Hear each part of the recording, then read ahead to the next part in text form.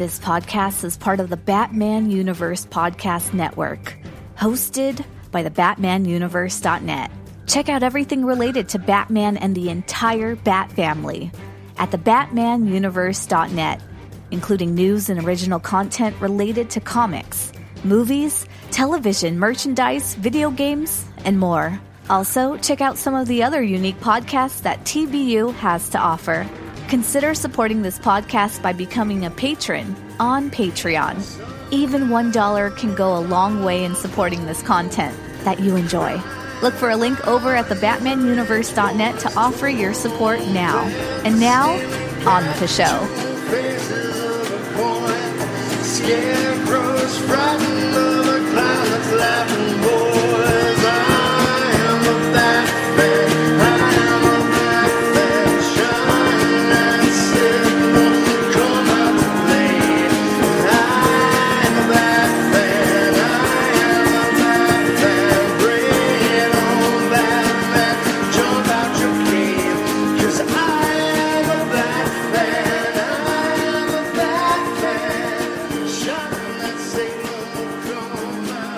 Hey, what's up, everybody? Welcome to episode 226 of @TimG311. I am that TimG311, and joining me, as always, is Dane. Dane, how's it going? It's going good, Tim. Good to hear. I'm just wondering, did you try anything else besides @TimG311, or was that your first and only choice? That was something sort of like, I want this username, but it was already taken. I remember I got it pretty quickly. I think the only thing that maybe I had to add was the G. I might have just tried at first Tim311, and that might have been taken. But after that, I just went TimG311, and that was it. I see. I kind of totally unrelated, but it took me a while, but I finished The Last Ronin, number 4. Yes. Yeah.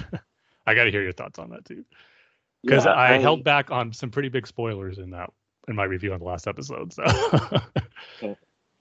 yeah, I wish the stuff in Japan was a little longer. Mm-hmm. I wish they sort of stuck with that, but then you can kind of see it where, in the present timeline, in the future timeline, it's you have to have a big battle in it, right? You're battling Baxter Stockman, and the Fugitoid is there. You gotta plug him in and stuff. So I can kind of see. But overall, I liked it. I liked Donnie's death and Splinter's death, even though it was a little more faster, I guess you could say, than the other deaths. But besides Raph's one. But yeah, overall, I really liked it. I like that whole ending part, that whole battle sequence when they're trying to plug in the Fugitoid and Baxter Stockman gets fried, electrified or whatever. Overall, I really liked it. Nice. Yeah, I mean, probably going to be a bit of a wait for the last issue, but still, I agree. Maybe because I thought it was the best flashback yet with Donnie and Splinter, that it did seem to go by quicker than the others, but haven't done a comparison exactly to find out if that's true, but I know what you mean. You kind of want it to be a little longer. Just because I love the whole setting where they're in Japan, they're with the Hamato clan, they're preparing for a truce with the Foot, but it obviously goes bad. And just a great battle sequence. I always love seeing Splinter cut loose and just showing his abilities, how he's pretty much unrivaled, except probably by Shredder himself. And it was just cool to see that. And then Donnie sacrificing himself to try to protect Splinter.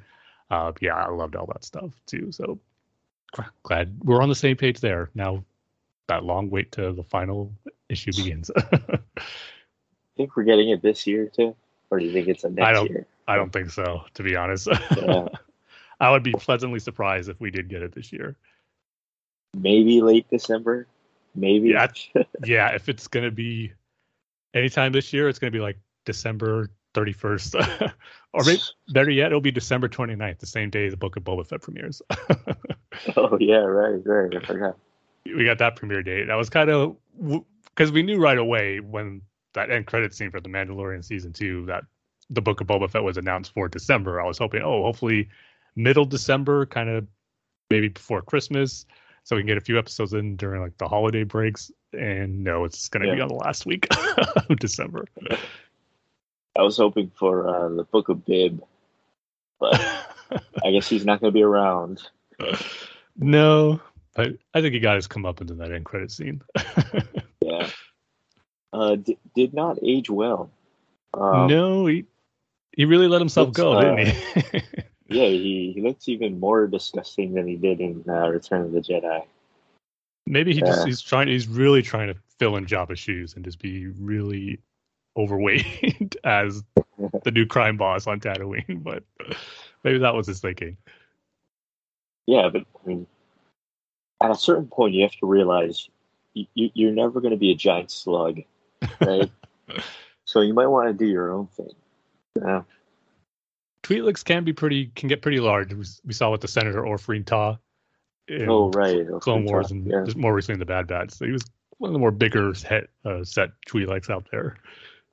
But I think Bib Fortuna, at least maybe because it was in live action, because we've never seen a Twi'lek be that big in live action before, at least that big close up. Because Orphreen Tah, you could see him in like background shots in the prequels, but Bib Fortuna did look bigger than him. What did Orphreen Tah do to betray the Twi'leks? He did something, right? I can't remember he pretty much just went loyal with the Empire, really. I mean, right, sold them out. Yeah. I mean, obviously he was in clashing with Cham Syndulla, the freedom fighters, and that once the Empire kind of showed the true colors in that Bad Batch episode. Because technically they won. They were fighting with the Republic during the Clone Wars. They won, and so it'd be natural for them to kind of go with the Republic turning into the Empire, but we all know how that goes once you start seeing what the Empire does to their planet, and probably as we know they do to other planets too. So I love how the Bad Batch. I think I said like Bad Batch twice real fast. I just love how that 2-part Bad Batch episode on Ryloth kind of dealt with that whole scenario of the Empire trying to show themselves as the trusting new government that you already fought for as Republic, and in reality there's something totally different. Yeah, and I was reading about the Kaminoans, or you see, I don't know if it's Kaminoans or Kaminoans, because I've heard it both ways. Yeah, it's Kaminoans. I think I fear that more. Yeah. That's what they're referred to the most as, especially in the Bad Batch recently. Yeah, because I was reading about them, and they sound horrifying, right? I mean, they're eugenicists, right? Mm-hmm. They're trying to create the perfect clone.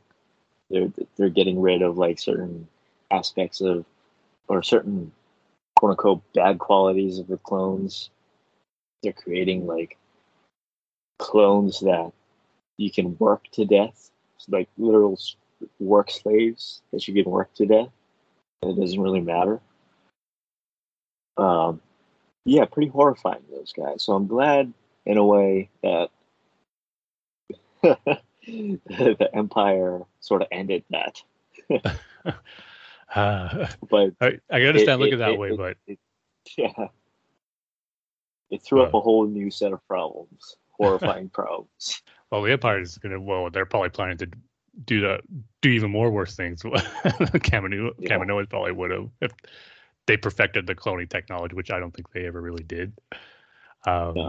So, but God, I hated seeing Tipoca City go under. It's a really cool shot. It looked really amazing, though. Yeah. So, yeah. I did not know that Kamino is pretty much global warming has fully taken hold on Kamino. That's why it's a water planet. Yeah. I would love to have more deep dive into Kaminoans and their history, and even the planet Kamino too, because there was another Bad Batch episode where they went to one of their early cloning facilities. That probably was their first one, where they tried to cloning themselves, and you see like these dead clone bodies of Kaminoans in these tubes, and it's just like you said, kind of peeling back the layers, like how, like I guess, for lack of better words, horror aspect of it, of what their ambitions were for cloning and all that. So I don't know if we will get that anytime soon, but I just find the whole cloning and Kaminoans and their history fascinating. Yeah, especially if they're going to try to connect it to. I mean, I don't know if is the Star Wars thing, but especially if they're going to try to connect it to Rise of Skywalker. I think they definitely are. Yeah. It's like Palpatine Snoke, getting everything he needs out of this early stage to try to do that. Yeah, so Snoke and Palpatine. I wonder if they're going to try to connect like the entire story. I think so, and even I think they're even going to tie it. I think the Mandalorian was going to be connected to that too, as we saw in season 2. But in the final shot of the Bad Batch season finale, you see the one surviving Kaminoan being taken into the Empire, and the scientist that she meets, it's like wearing the same uniform as the Doctor in the Mandalorian, with the glasses. Oh my God! I just realized that. Yeah. Oh. Yeah, so they're definitely making the connective tissues here. Which I'm all about. Not only that, they're I mean, with this Ahsoka show coming up, right? Yeah. Are they looking for a Sabine? Yeah. Yeah, at this point, I'll be surprised or shocked if her and Ezra aren't as well. Ezra has to be in it because I think he's the whole crux of the series. Yeah, he can't be out there with space whales. I hope we get to see the space whales or the Purgles in live action. That would look pretty sweet. Yeah. Yep, lots of awesome Star Wars TV content to look forward to, which begins in just a little over 2 months now with the Book of Boba Fett. I can't wait. Plus, because there's that Disney Plus Day 2 coming on November 12th, which we should get a sneak peek at a few of the stuff. Well, definitely the Book of Boba Fett and probably Kenobi, because I know they're done shooting that. I don't think we'll get a full-blown trailer, but we'll probably get a few quick shots or some type of teaser for that. And Andor finished shooting as well, so I think those are definitely locks to get some previews on Disney Plus Day on November 12th. They finished at the same time, right? Just about, Andor, yeah. Andor was shooting a little bit before Kenobi, because I know it's longer. It's going to be a longer series. It's like 12 episodes. Oh, I see. Yeah, the Andor show too. I wonder what they're going to do with that. Yeah, is it going to be like a spy thriller? I think so. Yeah, or like spy espionage, probably type scenarios. I'm thinking. Because I don't know. I would think it would be hard to connect like that sort of spiritual Jedi stuff. With Andor, So I'm hoping it's like a little more political intrigue, I guess you could say. Yeah, I definitely think sort of so. like Rogue One was, right? Mm. It's pretty much that whole opening crawl of A New Hope, right? Yeah, exactly. And I think they even confirmed we're going to see how he meets K2SO in the series. So yeah, there's that to look forward to. Also, in the very near future. Yeah. So yeah, and not to forget about other TV shows on the horizon. We know that Lord of the Rings show is still coming. I think it's confirmed for 2022, but we'll see. We'll see if it makes that, because I know it's been in production for a long time. Yeah, I got 2 shows mixed up because they're both with Amazon. The Lord of the Rings one and that Wheel of Time. Yeah. Yeah, I got those 2 mixed up. I was like, oh my God, there's a trailer for the Lord of the Rings thing? Yeah, because they're both on Amazon too. Yeah, they're both on Prime, so. I remember a friend of mine telling me about the Wheel of Time like 10 years ago about the books. And I always thought the name always stood out to me, the Wheel of Time, but I'm not really too familiar with the story. So I'll probably check it out once it comes on Amazon. The trailer, like, it didn't blow me away or anything, but I'll just check it out because it's more fantasy stuff. So see if I get into it. But that name always stood out to me as like a really cool name title. Yeah, my cousin was really into those books. They're really, really long, and there's like that's what 12 of them. Yeah.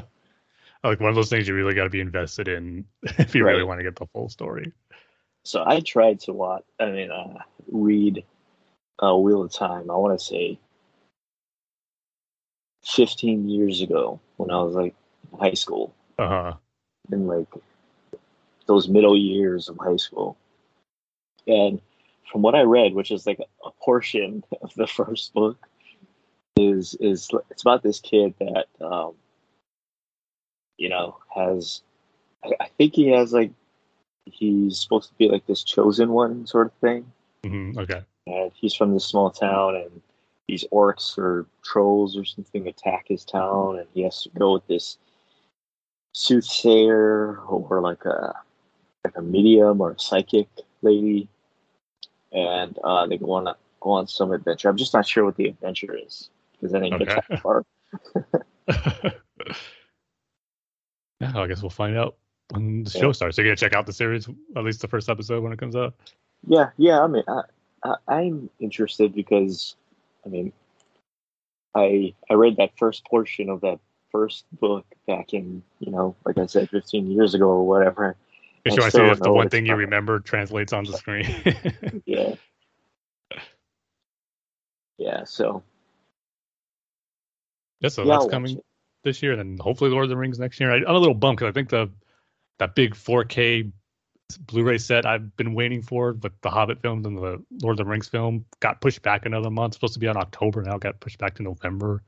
Like, I've been chopping at the bit to rewatch all those in 4K. Now I gotta wait a little longer, but thankfully to hold me over, we still get to do our minute-by-minute commentary of the Fellowship of the Ring. That'll get me through to be able to watch all the movies again in 4K. So this one, we're going to be going from minute 15 to minute 16. And as always, you want to get your VHS copy, your Betamax copy, your Laserdisc, your HD DVD, your Blu-ray copy. Once the 4K sets, the Blu-ray will be obsolete when I watch Lord of the Rings again. And then your Blockbuster membership card to go rent it, your Netflix physical media disc that you just got out of your mailbox, your DVHS copy, and then the one thing that'll surpass the 4K box set I'll get, your VHS converted to DVD copy from your personal computer. So if you got all those things as you're waiting for the 4K set, I'll give the countdown. Dane, are you ready? Yes, I am. 3, 2, 1, play. As Frodo is about to jump off the wagon, and their fun conversation between Frodo and Gandalf is over. Gandalf has some great facial expressions in that whole entire sequence. I think I mentioned that last time, but the Shire looks really nice, doesn't it? Yeah. We've probably said this like 5 times already as we're making through the sequence of the Shire, but man, would I love to live there. I love that shot of just Gandalf pulling up to Bilbo's house, just taken straight out of some classic Lord of the Rings artwork you've seen in the past. Oh, really?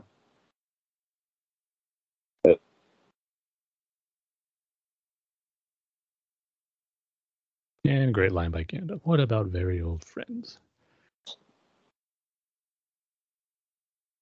It's a really big staff.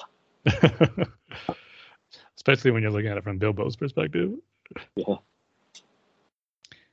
And we end on a nice tender moment with the reunion between Bilbo and Gandalf, which we'll have to wait to see what entails for them later on. As if I don't already know what happens. Stay tuned for the next minute. You see that shot when Bilbo hugs Gandalf? That's got to be somebody on stilts, right? That's Gandalf. And then like bending down. Yeah, I think so. And you can even tell where I think the wig that Bilbo's wearing looks a little different in the back of some of the other shots. At least to me it does. So I totally believe that. Oh, you know what I started reading? Dune. Oh, you're jumping into that already. Yeah. See, I'm just going to go into the movie, see what I think of it. If I really like it and get into it, maybe I'll start diving into the books. But what are you thinking of it so far? You should read the book, at least the first one. Yeah. It's go ahead. No, I was going to say, I don't think that's going to be possible for me to read it in time and finish it before the movie comes out. Yeah, definitely not.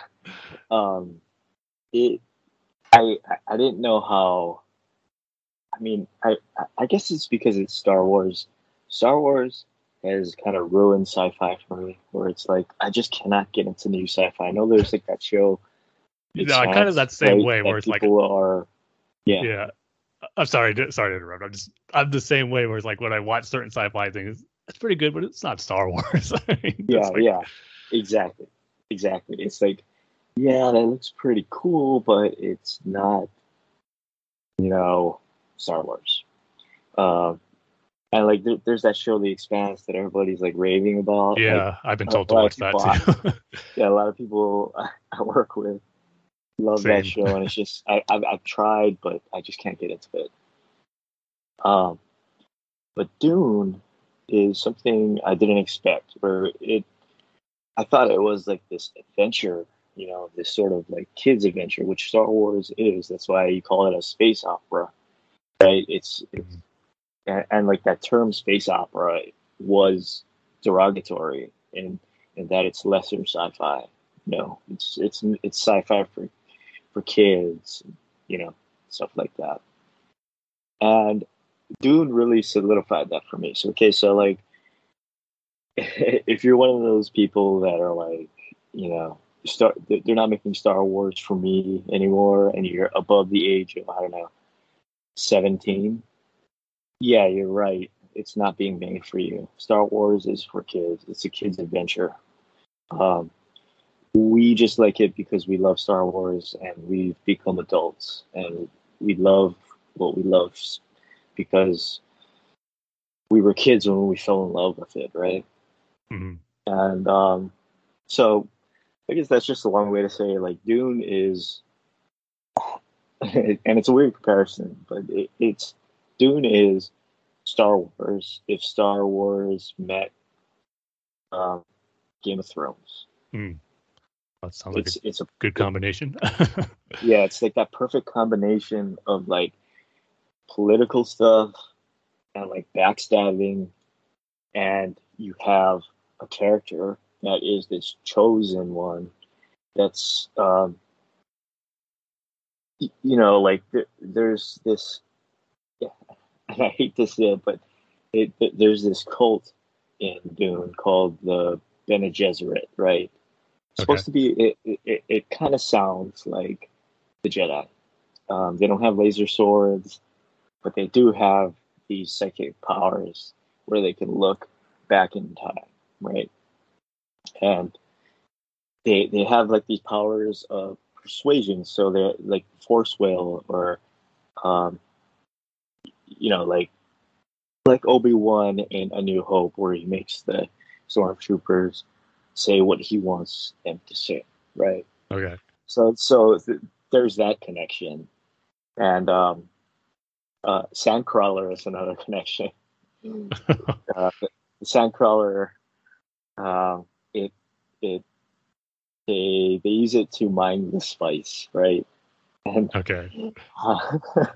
so there's that word too, spice and spice, right? Spice in Star Wars and spice in Dune. So yeah, there are these connections, and you could tell that George Lucas definitely took a little from Frank Herbert. Yeah, I know And, that all along too. Like, yeah, I'll I'm probably see surprised some Frank Herbert. similarities in there. Yeah, I'm surprised Frank Herbert didn't try to sue. It's or did he? Not that I was aware of, but Yeah, yeah, but um, yeah, it's that perfect combination of like I said, Game of Thrones and Star Wars, where you have that fantasy element of this kid Paul is the chosen one, and it, now his mission is totally different. It's totally different.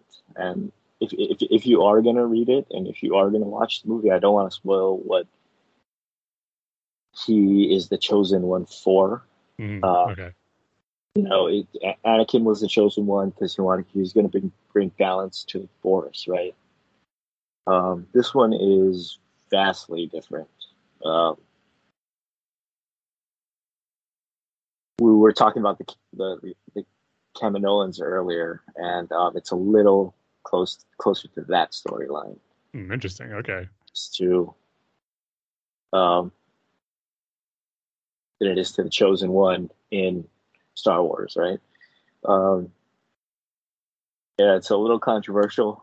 You can definitely say that it's very controversial, especially in the world we live in today. But his whole mission is he's trying to not do that. He's trying to not be that person. So yeah, I really love Dune. I'm gonna complete it, and I'm gonna try to read the 3 other books, or the 2 other books, and I definitely recommend it. And from what I've seen and what I've heard, looks like this Dune movie is really really good too. So yeah. That's what I'm hearing too, and it looks really good. The first trailer is like, oh, it looks okay, but didn't really wow me. Maybe go, man, I really have to see this. But the second trailer kind of had that effect, where like, man, this looks really cool and something that'll be worth checking out. So I'm definitely looking forward to seeing the movie. I think it comes out in 2 weeks. Is it 2 weeks or is it next week? Let me double check real quick. Yeah, it is. Yeah, October 22nd. So yeah, 2 weeks. 22nd. Yeah. So yeah, just are you gonna go to the theater and see, or are you gonna watch on HBO Max? No, I'm gonna watch it on HBO Max. If you are a Star Wars fan listening to this, definitely expect something different. It's a lot darker than Star Wars is, not in the sense of like, they have the Sith, right? And the Sith are these dark sort of characters that use hate stuff. It's more. It's more in the sense of like Game of Thrones, where there's a lot of political betrayal and stuff like that. So yeah, just expect something completely different with some familiar themes, because Dune was before Star Wars. Yeah. So yeah.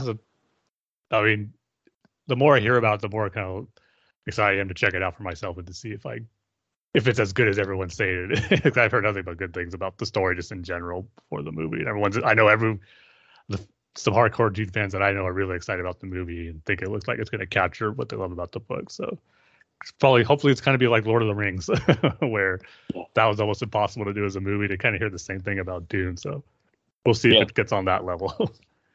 And apparently this first movie is only half the book. Yeah, that's what I've heard too. Half of the first book. So yeah, you're getting a lot, and it's quite a trip. I mean, you go from one place to another place, and it's like, oh my god, like how did we get here? It's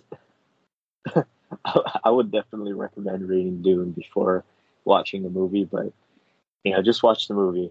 I'm sure it'll be fun.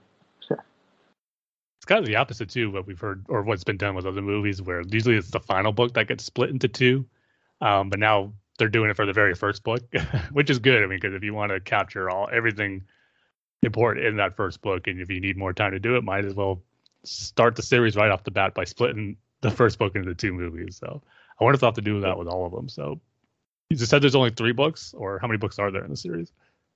I think there's like 5, but then 5. Okay. I think the original story was 3 books, all published at once. Okay. Yeah, so we might be looking at 10 movies if each book's going to be split into 2. I heard the last 2 aren't as good as the first 3, but I'm still in the first book, so yeah. Well, I guess we'll see once we get to that point, and if the movies get to that far ahead. Yeah. I was going to ask you.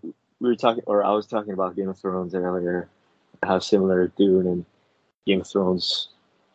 I mean, like what they have in common. Do you remember what Sean Bean did? Ned Stark did to, or how he was betrayed? I can't remember. It's been a while since I watched the first season and read the first book, because I know it was before what he was trying to reveal about Cersei and Jaime Lannister and Joffrey being their kid. Like he found that out, but I wonder if he was betrayed him. Before he knew there was another kid. He knew there was another kid. Mm-hmm. Yeah. I think that was it. Was that it? Yeah, because I remember he was trying, like him, because there was that moment where him and his soldiers kind of get ambushed in the alley, and he has a short duel with Jaime Lannister, and that's where he gets taken into custody for the first time. Yeah, right. And then, but not, well, I shouldn't say I got taken into custody there. It was when he went to go confront, oh man, see, I got to go back and remember character's name now. Like, why can't I remember the king's name? Baratheon, what was his first name?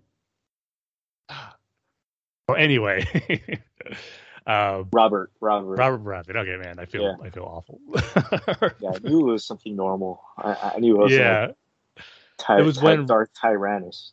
Yeah, it was when Robert Baratheon wrote him that note to kind of say the truth that Ned was going to be in charge, because he knew he didn't want Joffrey on the throne. So Ned went to the throne to show Cersei that Joffrey was already on the throne anyway. That's when he got betrayed by Littlefinger and got taken into custody and all that stuff. So just kind of throwing the whole treason aspect at him, or crime at him, when that wasn't true. But that's what I remember the main things being the reason why. But that's another. I got to get that 4K box set too and rewatch that, because I've kind of been getting wanting to revisit the whole series as well.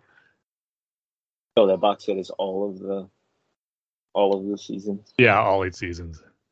Oh, that's expensive too. I'm waiting, because I think the normal retail price is like $250 or something like that, but I have seen it on sale for like $150 or something like that. So I got to look out to see when it's on sale again, which I'm kind of hoping it will be like during November or the Black Friday time and all that stuff. And then I might snag it up.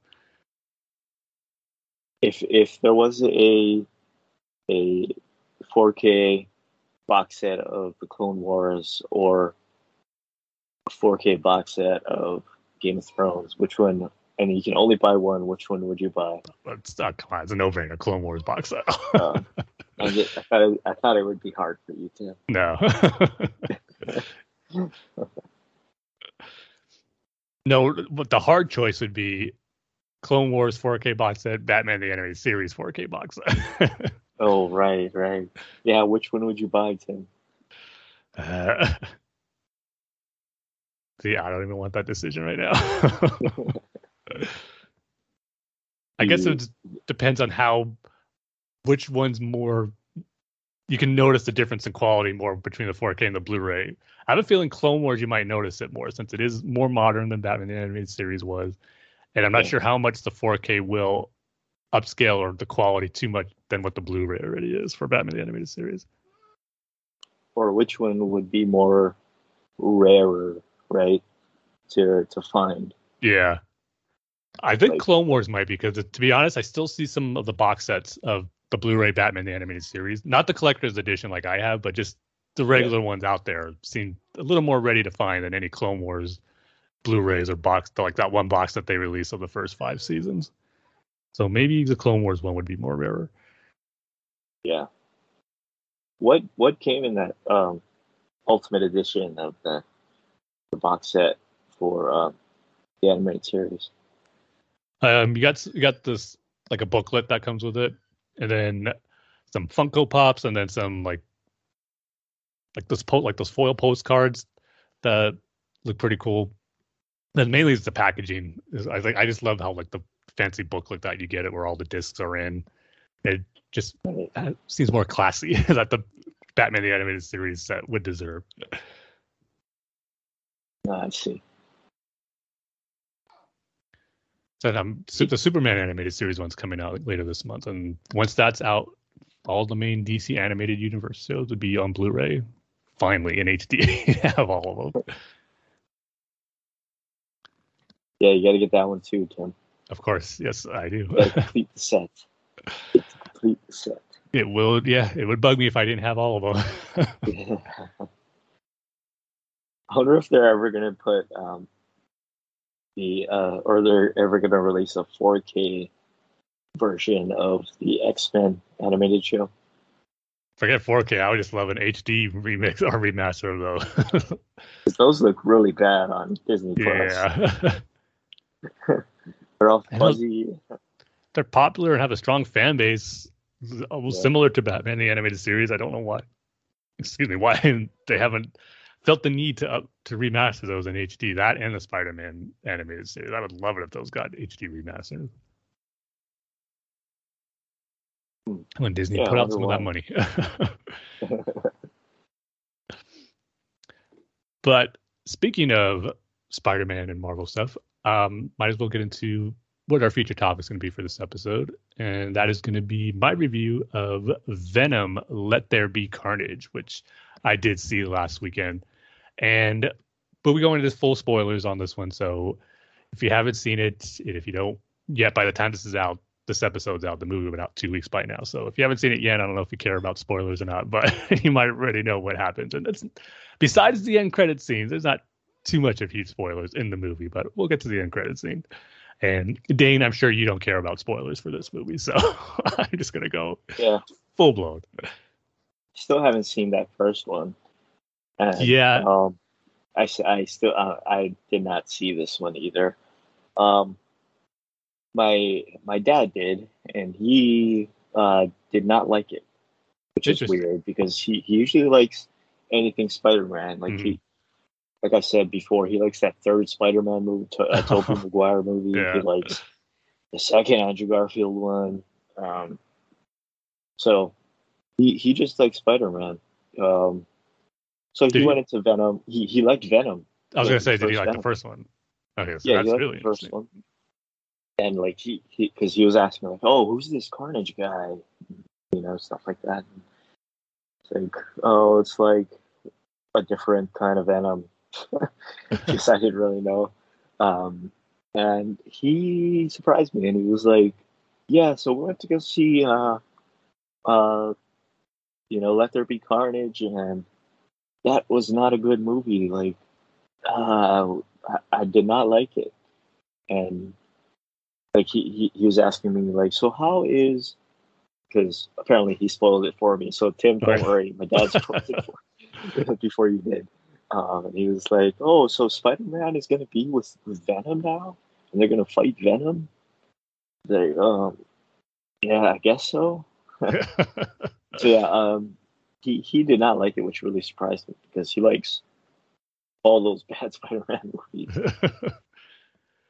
Yeah, that is interesting because I wasn't a fan of the first one. I really didn't care for it too much. Just going into it, I knew there was going to be a big sticking point of Venom's origin not being tied to Spider-Man. I just can't get past that. That's such a big reason why I love the character so much from those 90s comics, or late 80s, 90s comics. So just right off the bat, the movie got on a bad foot for me. There were some good moments I did enjoy. I did like the whole dynamic between Eddie Brock and the symbiote once they become Venom. I did like that interaction. And Venom Let There Be Carnage was that times, or taken to 11, I should say. It was just more of that. And when I saw it, much to my surprise, I enjoyed it a lot more than I thought I would. I wanted to see it because Venom and Carnage were such classic characters from that 90s era of Spider-Man comics I just grew up loving. And even last weekend, I just went back and reread a bunch of those 90s Spider-Man comics, and they still hold up so great today. I just love those stories, and just the artwork by Mark Bagley and his designs for Venom and Carnage are just classic. I just love all those issues. So I wanted to see it regardless, for me not enjoying the first one too much and kind of going in knowing what to expect. And I just enjoyed it for what it is, to be honest. And it's been compared to like a buddy comedy or even like a romantic comedy between Venom or Eddie Brock and the symbiote, which is kind of accurate, I will say, when you see where the relationship goes in there, where they kind of have a falling out or a breakup where the symbiote leaves Eddie for a little bit, tries to go off on his own and tries bonding with other people at random, and it's just not the same, and he realizes how he needs Eddie and Eddie realizes he needs him.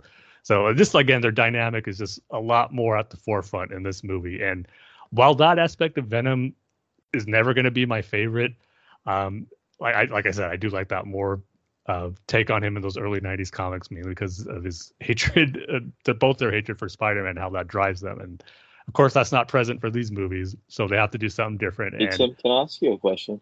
Yeah. Was I kind of have this feeling where it's like Venom is sort of like Spawn. He's mostly image, right? He's mostly the art. Is that true?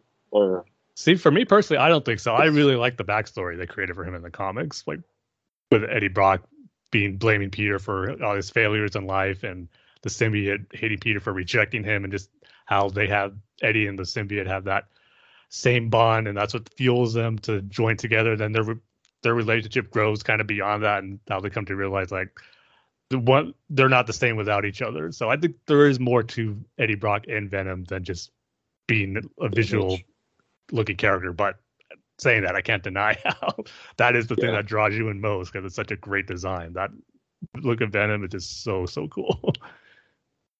Also, the coolest looking character in Marvel versus Capcom. I would have to agree. Yeah, I'll go ahead and say that. Yeah. I was just thinking if there was anyone else, maybe that might be a little cooler, but no, I'll go with Venom. Yeah. Yeah, I'm trying to think. Yeah, I agree with myself, Tim. Yeah. we could put a definitive stamp on that. So yeah, like I said, the movie, it just takes that comedy aspect more at the forefront. And while it's not my favorite thing about the character, it was still entertaining to see in the movie. There is some fun bits between Eddie and the symbiote, and just like the fights that they would have both in their head and physically. Once the symbiote leaves Eddie, just the physical fight they have was pretty entertaining. And just seeing how they live and their dynamic, where Eddie has to constantly, or the symbiote constantly has to feed to maintain his energy. And the thing that, as we know, even in the comics, that he likes to have is human brains. He wants to eat people, but yet Eddie Brock would only allow him to have like chocolate and eat chickens. And they even have 2 pet chickens because the symbiote couldn't bring himself to eat these 2 because he saw a connection between those 2 chickens, almost like him and Eddie. Just fun, ridiculous stuff like that. It just makes you crack up while you're watching it. But of course, the main thing about the movie was going to be Carnage's first appearance in this film. And I have to say, Carnage was pretty darn awesome. Just visually seeing him on screen was quite the trip. I thought he looked great. I kind of feel like I might be in the minority with that, because of some reactions I see on Twitter that there were some people who didn't think Carnage looked all that great. And yeah, of course, there's going to be some shots in there where the CG doesn't look fantastic, but I just think in the design aspect, like they really captured the look of how the Carnage symbiote looks, and just seeing that in live action, how he moves, how he creates his weapons, it just all looked amazing to see on screen. And I just loved seeing that.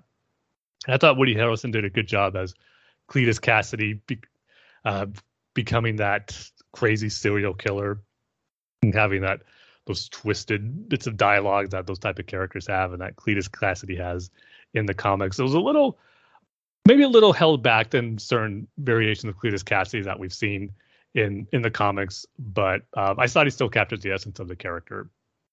So that dynamic, a little different, of course, to how we got the symbiote from Venom in the comics, because we know in the comics Eddie Brock and Cletus were cellmates, and once the symbiote came to Eddie and broke him out, it left his spawn for Cletus to attach itself with, and that's how we got the Carnage symbiote.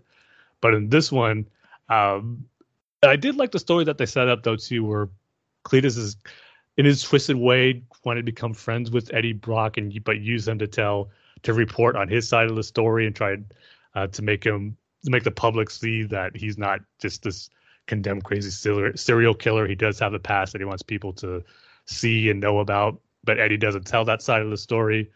So he kind of feels betrayed by Eddie, and once he's about to be executed, he has to see Eddie one last time before his execution, to kind of call him out on that and just tell Eddie, all I wanted was to be your friend, and I'll kind of play the sob story a little bit. But he starts poking, knowing some of Eddie's secrets about his past, and then starts jabbing that at Eddie, and the symbiote's not having that in Eddie. So the symbiote attacks Cletus, and they start struggling. And as Cletus tries to break free from the symbiote's hold, he bites Eddie's hand, and that's how a little bit of the symbiote gets into Cletus's bloodstream, and that's how Carnage is born. So some similarities, some differences, but in the course of the movie, I thought it worked fine for how we got the symbiote. And of course, it all leads to the big brawl at the end. That the main reason everyone wants to see this movie, Venom versus Carnage, and that didn't disappoint. It was a great fight sequence between those two characters that I've read a lot about in the pages of the comics, and to seeing it done in live action in a satisfying way, I really dug. I thought Andy Serkis, just in general, I thought did a great job directing this kind of movie. They knew what they were going for, and they delivered on it with some of the campy, more ridiculous things that they really want to be at the forefront. That's what they wanted to do, so we did it, and it was entertaining. But then when you get to the CG action sequences, that's where I think Andy Serkis really shined, and just bringing those symbiotes to life in live action in a cool fight sequence, I thought worked really well. And again, it was just a trip seeing those two characters I grew up reading in back in the 90s finally duking it out in live action was a whole lot of fun. So I really dug it. And then the one thing, this is going to lead me to the end credit scene, but the one thing I was a little disappointed about how they left things, where in the final battle, Venom pretty much eats the Carnage symbiote, killing it. And then I thought, okay, there'll be a way to bring it back if they ever wanted to bring Cletus Cassidy and Carnage back. But then they end up biting the head off of Cletus Cassidy, so thus killing off Carnage. And that took me by surprise. Like, wow, really? Pretty much the biggest villain you can have in a Venom movie, they just automatically killed off. That's a bit disappointing. But then when the movie ends, Venom and, or I should say Eddie and the symbiote, they kind of leave San Francisco. They have to be on the run because they're still being chased by the FBI for the events that happened in the first movie. So they're just trying to get to a completely brand new start and start somewhere fresh. So they're just on the run, and then it ends with them just kind of sitting together on the beach, just looking at the ocean. You see Eddie sitting there, the symbiote's out there talking to him. That's just some of the crazy, ridiculous stuff in this movie that just works so well. You just see this human on the beach looking out, and you got this alien blob of goo talking to him and just saying how much like they appreciate and need each other, just what they're going to do forward, and yet it works. It's ridiculous almost in concept, but it works in this movie.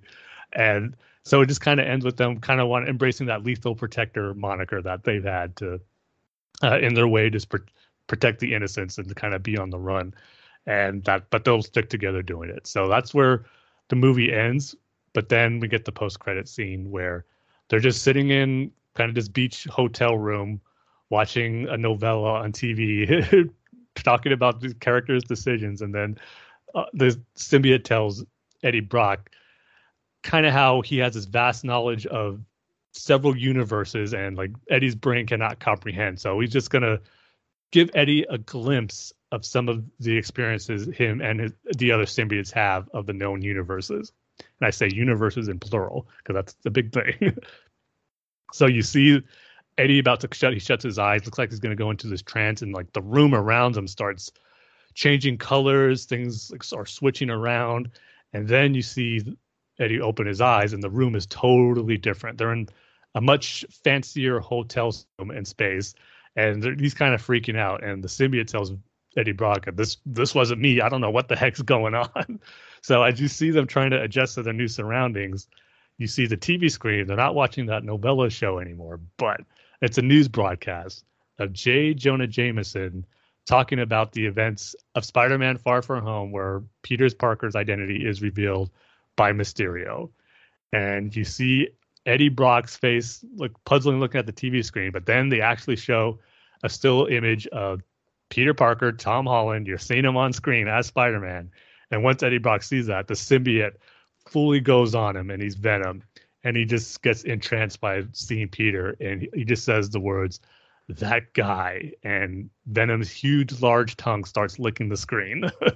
And then someone in the hotel room comes in, "Hey, what are you doing here?" Showing that, they're in a different universe. They're in the Marvel Cinematic Universe now. There's no ifs, ands, or buts about it. He's in it. So so that's what. Yeah. My dad was asking me, like, I guess he didn't really understand this multiverse thing, and like how Venom moved into the Marvel Cinematic Universe. Yeah, and I was like, yeah, I didn't see the movie, so I don't know I don't know what's going on. So yeah, that makes sense. Yeah. And they did specifically reveal it or say it, but right now I'm just assuming what we saw in the Spider-Man No Way Home trailer with Doctor Strange casting that spell and everything goes crazy. I'm thinking that's an effect of that, where somehow Eddie and the symbiote got drawn in or got taken by that spell or whatever, and just like Dr. Octopus and Green Goblin are now taken into that universe. This version of Venom was taken from his universe into the Marvel Cinematic Universe now. So that's how I'm treating it as. I don't know if the thing the symbiote was doing to Eddie Brock about showing him his knowledge of the universes had it played a part. Maybe it did. Maybe that was the connection to Doctor Strange's spell that brought Venom in here. I don't know. We'll see. But yeah, Venom's in the Marvel Cinematic Universe now, and I'm curious. I'm both excited and also a little, I don't know, nervous or a little skeptical about where it can go, because I just don't want like the Sony side of things messing too much with the Marvel side of things, the Marvel Studio side of things, and the creative aspect of what they're going to do with Spider-Man and Peter Parker going forward. And like, is Venom going to stay in the Marvel Universe now, or is at the end of No Way Home, is Peter going to jump to the Sony Venom universe with the Morbius movie and the Craven movie coming up and all that stuff? So I'm just really curious to see how it's going to work. But just from the Venom side of things, I'm just excited about this version of Venom meeting up with the Tom Holland version of Spider-Man, because as I said before, how I was disappointed that this version of Venom, his origin has no connection to Spider-Man. If we get that done in a different way, but yet similar moving forward, maybe they'll have that hatred for him, but yet reluctant allies at certain moments too. I could maybe work with that. So we'll see where it goes. I'm kind of hoping that obviously the symbiote recognizes something about Peter Parker when he sees his images. So I don't know if he's, like he said, he has knowledge of other universes. So does he know of different versions of Spider-Man already? And the fact that he's seen one on TV, that's why he says that guy and he recognizes him. So it's going to be interesting. But I just do hope at some point, whether it's in the next Venom movie or there's just like a whole separate Spider-Man Venom team up movie, because I don't think Venom's going to be in No Way Home. Maybe he will, but if anything, maybe I think he might show up in a post-credit scene or an end-credit scene, something like that. But I just hope at one point that symbiote that Eddie Brock has in this movie goes and bonds with Peter Parker just for a little bit. Because Tom Hardy plays obviously Eddie Brock, but then he does the voice of the symbiote in Venom, and he does a great job of making it two different characters. So if we get Tom Hardy's Venom as the symbiote going back and forth with Tom Holland's Peter Parker, that could be really fun and entertaining. But the big reason for me is I'm just dying to see that classic black suit Spider-Man in the symbiote costume done in live action for the first time. It's like all the problems I'd have with the Venom movies and not being connected to Spider-Man's origin and all that stuff, I might be able to forgive it if we just get a movie with at least a good portion of it Spider-Man in that classic costume, because that's like the one thing as a diehard comic book fan that we haven't seen yet in live action. It seems something so simple to do, but all these Spider-Man movies, and we have not gotten that iconic black Spider-Man symbiote costume in live action. So, and I trust that Marvel Studios would do that if we get to that point, because God, it's going to look amazing on screen. So, yeah, it's coming from a more superficial place of just something visually that I want. But that suit is one of the coolest, if not the coolest, superhero costumes ever. And it just deserves to be done in live action. So I'll be all for it if that happens. So we'll see what happens moving forward. It's definitely exciting. But it does make me more excited for Spider-Man No Way Home, because, I mean, I'm extremely super excited for that. Regardless, but you add this wrinkle into that, and it just makes you excited for what could possibly happen, and just not knowing exactly where things are going to end up by the time that movie's over. So it's going to be a lot of fun leading up to its December release and speculating and just finally seeing how it's all going to play out. But yeah, Venom, Let There Be Carnage. I enjoyed it for what it is. I definitely had more fun with it than I did with the first movie. Again, it's not going to be recognized as one of the best superhero movies ever, but I appreciate it for them knowing what they wanted to do with it. They did it, and they had some pretty awesome visuals to go along with it. Seeing Venom and Carnage be brought to life in live action was really cool to see as a lifelong fan of those characters. So yeah, I dug it. So, and then you throw in the end credit scene and just what that's going to do to both universes is exciting. So, throw that all into it. I'm going to go ahead and give it 3.5 out of 5, which is higher than I was expecting for it to be going into the movie. So, I was pleasantly surprised by it. No, I forget the No Way Home trailer. Is that movie going to be set in New York, or are they going someplace else? I'm pretty sure it's going to be mostly New York. I mean, they might go someplace later on in the movie, but they're definitely in New York for a good portion of it. Because, I mean, I liked Far From Home, but one of the negative aspects, I guess you could say, negative nitpicks, I guess you could say, is I just kind of didn't really care for them going to, like Eastern Europe for that whole movie. You didn't enjoy being on them with their summer vacation. Yeah, not necessarily, Tim. I thought we could have done something in New York, since Spider-Man is a New York-based superhero. But yeah. Yeah, at the same time, it's like you've had 6 other movies before that all in New York, so why not mix it up for that one?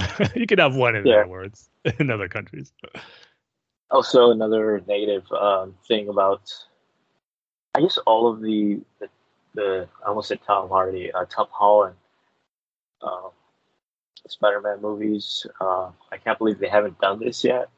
Is a really weird dance scene in the middle of any of those movies. Thank goodness. It's that rose between his teeth. That's sad to say. That's what's the main thing you remember from Spider-Man 3. Is that whole sequence?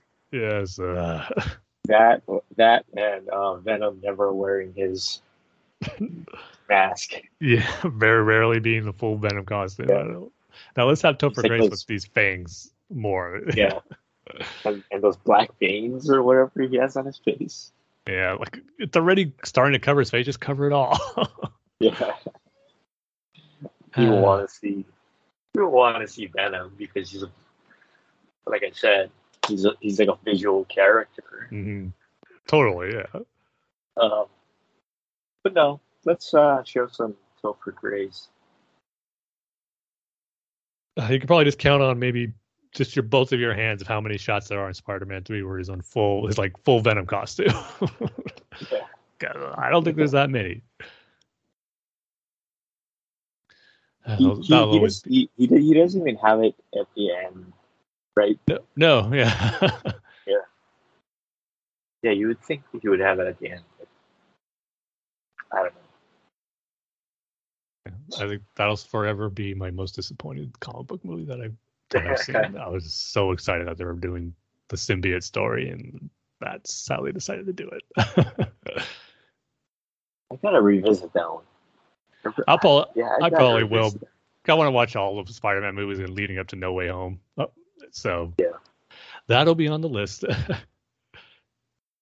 And if I remember correctly, the Amazing Spider-Man 2, that was the one where people were complaining that it was mostly Peter Parker, right? Yeah, I think you could say that for both Amazing Spider-Man movies. Oh, that it was mostly the Peter Parker character rather than the Spider-Man character. Yep. Yeah. Even to a degree, the Sam Raimi films, I think, too. I think that's why I really like the new ones. It's, I think, the perfect balance between Peter Parker and Spider-Man stuff. You don't feel one's overshadowing the other where you want, like, there's not enough Spider-Man. Because I think you always got that feeling in most of the movies before that. At least I did. Yeah. Just as long as he wears that cool Endgame suit. Yeah, he'll definitely have it in this one. They already showed it in the trailer. So. Oh, good. Don't worry about that. Yeah, I don't think they should go back to the original Spider-Man suit. I think they should just have more of that one. It's hard to ditch the classic, though. I mean, Yeah. that's Spider-Man. Yeah. Like I said, as long as that somebody gets that black symbiote suit, I'll be happy. It's just the Spider-Man suit black. But it looks so darn awesome. Like, come on. Tell me I'm not wrong. Yes, it's simple, but darn if it's cool. Yeah, you're not wrong. Even though when I was a kid watching the animated series, That looked amazing. He has the black suit for like a few episodes, right? 2 episodes he had it, yeah. Yeah. I remember every time those episodes would come on, I would turn it off because I didn't like the black Spider-Man suit. I only like the original. So if we knew each other back then as little kids, Dane, I'd probably be all over you. Telling you, what's wrong with you? Well, Tim, don't you know? I only like the original stuff, okay? I only like you're a purist. Right? If you try to, if you try to add anything new, if you try to take the franchise in a new direction, I automatically don't like it, no matter how good it is, no matter how much the franchise needs it. I only like the original stuff, and I don't like the re-release stuff. Okay, Tim, I want the original cut of the original Spider-Man cartoon. Okay. I'm sure you have a YouTube channel I can watch where you share all your frustrations to everyone, right? Oh yeah. I have a YouTube channel. I have a Twitter account. I have an Instagram account, and they all have these catchy titles like 15 things that the original Spider-Man cartoon got right that Far From Home or Homecoming got wrong. And it's just me bashing those 2 movies, soon to be 3 movies. Yeah, I'm sure you'll bash the 3rd one because even though it's not out, that you already know that it's not going to be good. Oh right? yeah, I already know it's not going to be good, Tim, because it's not going to be the original stuff. Then it's going to be different. So of course I have to hate it before I even see it. Well, you convinced me. I'm not going to go watch it now. Yep. Oh, good. Have one convert. That'll show Disney, person. Right? They won't have my $10. Yeah, multi-billion-dollar $10. Or excuse me, $20, Tim, because I'm not going to see it either. Oh, so that's true. $20. What if we're going to see it in IMAX too, where it's a little more expensive? So maybe $40. Oh no! Surely they didn't buy Star Wars for billions of dollars, right? I mean, it's not like they would have billions of dollars lying around to buy Star Wars, right? No, yeah, we're really gonna stick it to them and make them hurt. Yeah. And voting with our dollars, I guess you could say. It's sad to say I'm sure there's a lot of people actually feeling that way with that mindset. Yeah, just don't listen to them. Nope. Getting quite good at tuning all that out. Yeah, it just does no good for anyone. Yeah, I've actually been cleaning up my YouTube. I guess you could say homepage. Like if you typed in, or if you go to YouTube, there's like a bunch of recommended videos, or I don't know. You watch the Star Wars trailer, so the algorithm or whatever shows you a bunch of Star Wars videos. So I've been all the ones you don't want to see. Yeah. So like 15 things that Rise of Skywalker got wrong, or Last Jedi got wrong, or Force Awakens got wrong, or Disney got wrong. I've just been like, don't recommend this channel, because there's an option where you can click it and then it'll be like, don't recommend this channel or don't recommend this kind of video. So I've been slowly like cleaning that up. Yeah, I do that to every one of those type of videos that show up on my homepage too. Just immediately, it's like, don't show this again. Yeah, because I don't want to see that. I don't want to see that.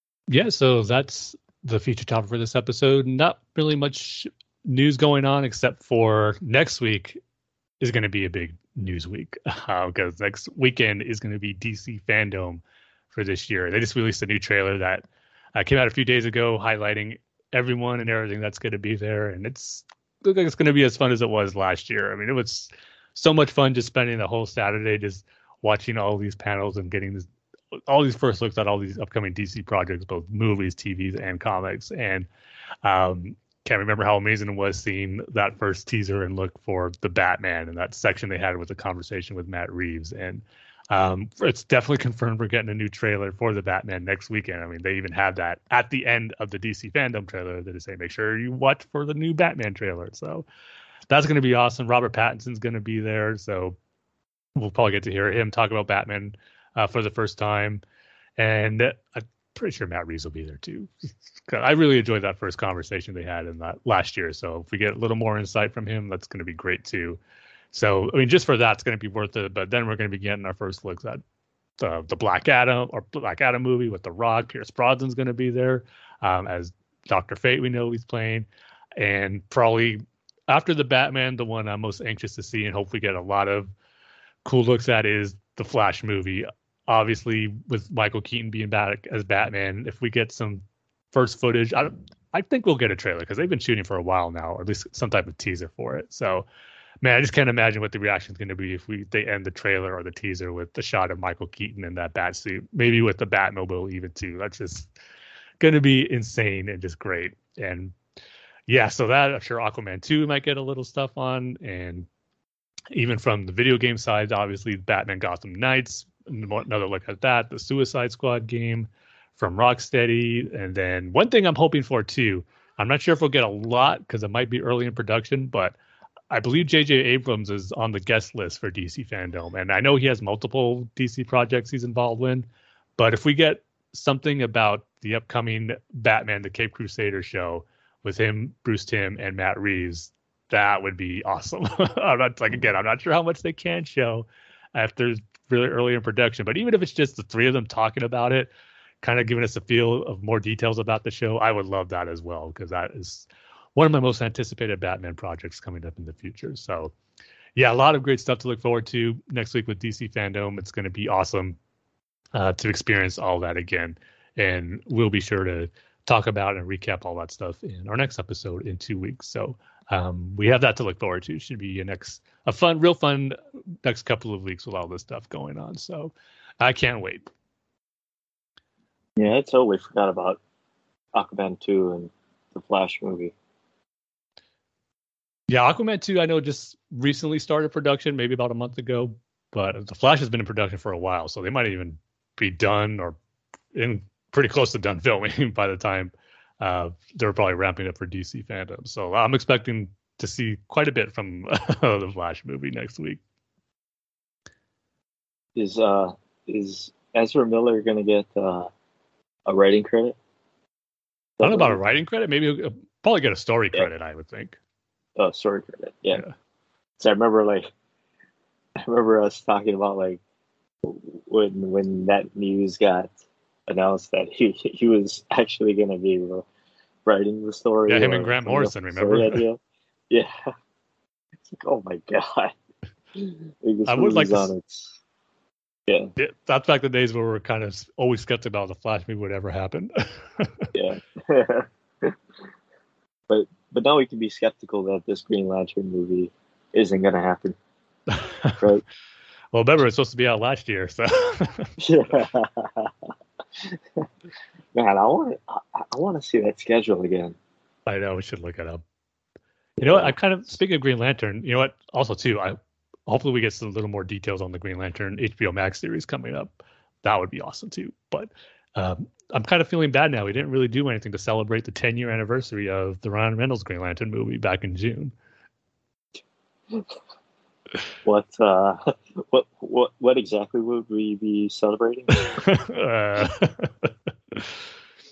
Now, I've gone on the record. I said many times, I still find myself enjoying that movie. Is it the Green Lantern movie? It should have been absolutely not, but there's still a part of me that I enjoy watching it. I mean, I guess.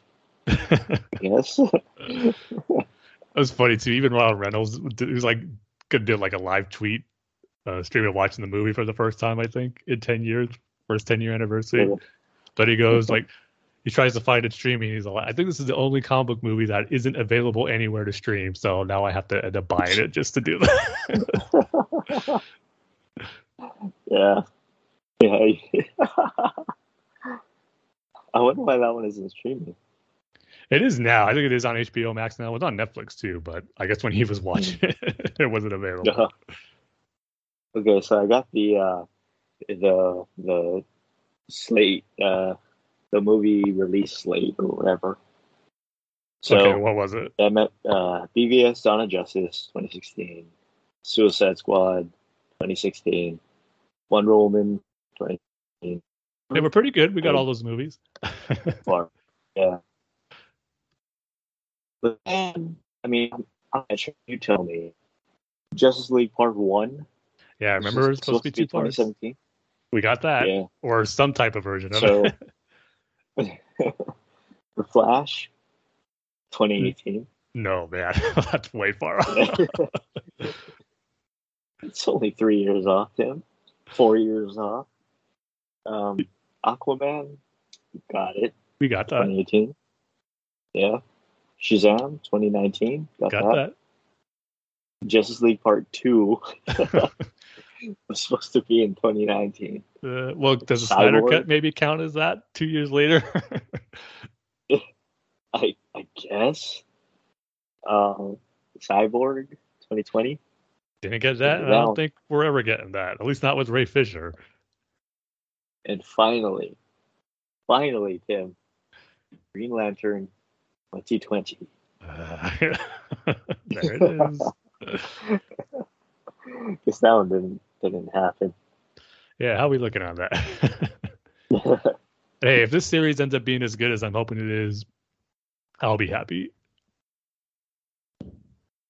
Yeah, I guess so. I mean, I guess technically we got all these films, right? I guess eventually. Yeah, only one Cyborg. About it, there was a Justice League movie. There was technically a Cyborg movie, right? I mean, he was a big part of the Snyder Cut. Yeah, if you want to stretch it, big part of the Snyder Cut version of the second part of Justice League, the second cut of Justice League. There you go. That's all. That's enough to justify it being the part 2 on that list. Got that. And we're technically, Tim, we are getting Flash movie. 4 years late. Yeah, I mean, wasn't the Ben Affleck's Batman and another Man of Steel movie on there? Yeah, it was supposed to be Man of Steel 2 and the Ben Affleck Batman one, right? Yeah, were those on there for any years? No, it didn't say. It was just the it was just those movies I said. Okay. I guess not. So, and those never happened either. So I guess maybe that list is more accurate than we thought. Yeah. The only inaccuracy, I guess you could say, is Green Lantern. Right? Yeah. Because that's definitely not coming. Like I said, the TV show. If the TV show's a hit, they'll probably just continue on with that and not worry about a movie. Why do you get to be such a negative Nancy, Tim? Why can't you just be when it comes to Green Lantern and live action, how can I not be a negative Nancy? It's weird how they released one movie and that sort of just killed all of the other movies. Oh, yeah. I mean, that was supposed to be their Iron Man, launch the whole DC universe. Oh, really? Yeah.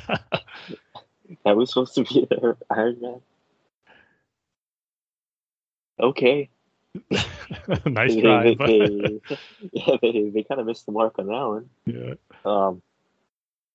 Just think 10 years we could have, if like everything was successful, maybe right now if we would have got a final Justice League movie where Hal Jordan sacrifices himself to save everyone, just like Tony Stark did in Endgame, but nope. But you bring up that Iron Man movie, and I still can't get over the fact, Tim, and I brought this up before, that that guy that was with Tony Stark when he gets kidnapped and put into the cave. Yeah. I still can't believe like all you Marvel fans haven't thought about him. He gets mentioned in some of the discussions about the entire Marvel universe, at least in some of the circles I follow with. I mean, he doesn't get probably the recognition he deserves as far as how important his role is to the whole Marvel universe. I agree. But yeah, he definitely deserves more recognition. I agree. I would agree with that. It's weird how he's never mentioned again in any of the Marvel movies. He does show up in Iron Man 3 in a flashback. He does? Yeah. Okay, one. Because he mentioned that in the first Iron Man, how he and Tony Stark met once before, and Tony didn't even recognize him or remember him. Yeah. And they actually showed that interaction in Iron Man 3 in the beginning. I think that's so funny. It's like, you know, can you build me a big suit so that I can get out of here? And like, oh, okay, you're cool with dying? Okay, yeah, that's good. That's cool. So just stand behind me, and like, hopefully you don't get hit by random gunfire or a bomb or something. Nah, you see, we did have this debate out a few episodes ago where it's like, his plan all along was never to escape. He wanted to die, and even Tony didn't know that. He wanted to help protect him, and he ran off. And Tony told him, "No, stay here, stick to the plan." He had a plan, but Yinsen didn't want to. His plan was to die all along. So it wasn't like Tony Stark didn't care about him or didn't appreciate him or anything like that. I guess. I don't know. I think that's just... You got to watch it again. Just watch that sequence again. You'll see how it plays out much differently than how you're interpreting it now. It's just a little hole in the story. I'm saying, and no, I don't know the whole history of Yinsen. Yeah, I think you need to revisit it. Okay. Maybe I'm wrong, Tim. Maybe I'm wrong. No, I know you're wrong. And then I could post a YouTube video of the 5 reasons why Dane's wrong on Yinsen and Iron Man 1. I'll make sure to hit the don't recommend this channel. Spam it with a bunch of dislikes on there. Yeah.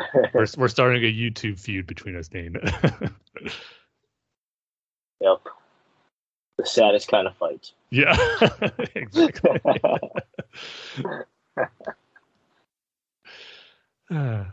Well, on that note, since I guess we're not going to be podcasting together anymore because of this feud, I might as well throw it to you for our final outro, Dane, now that we're mortal enemies.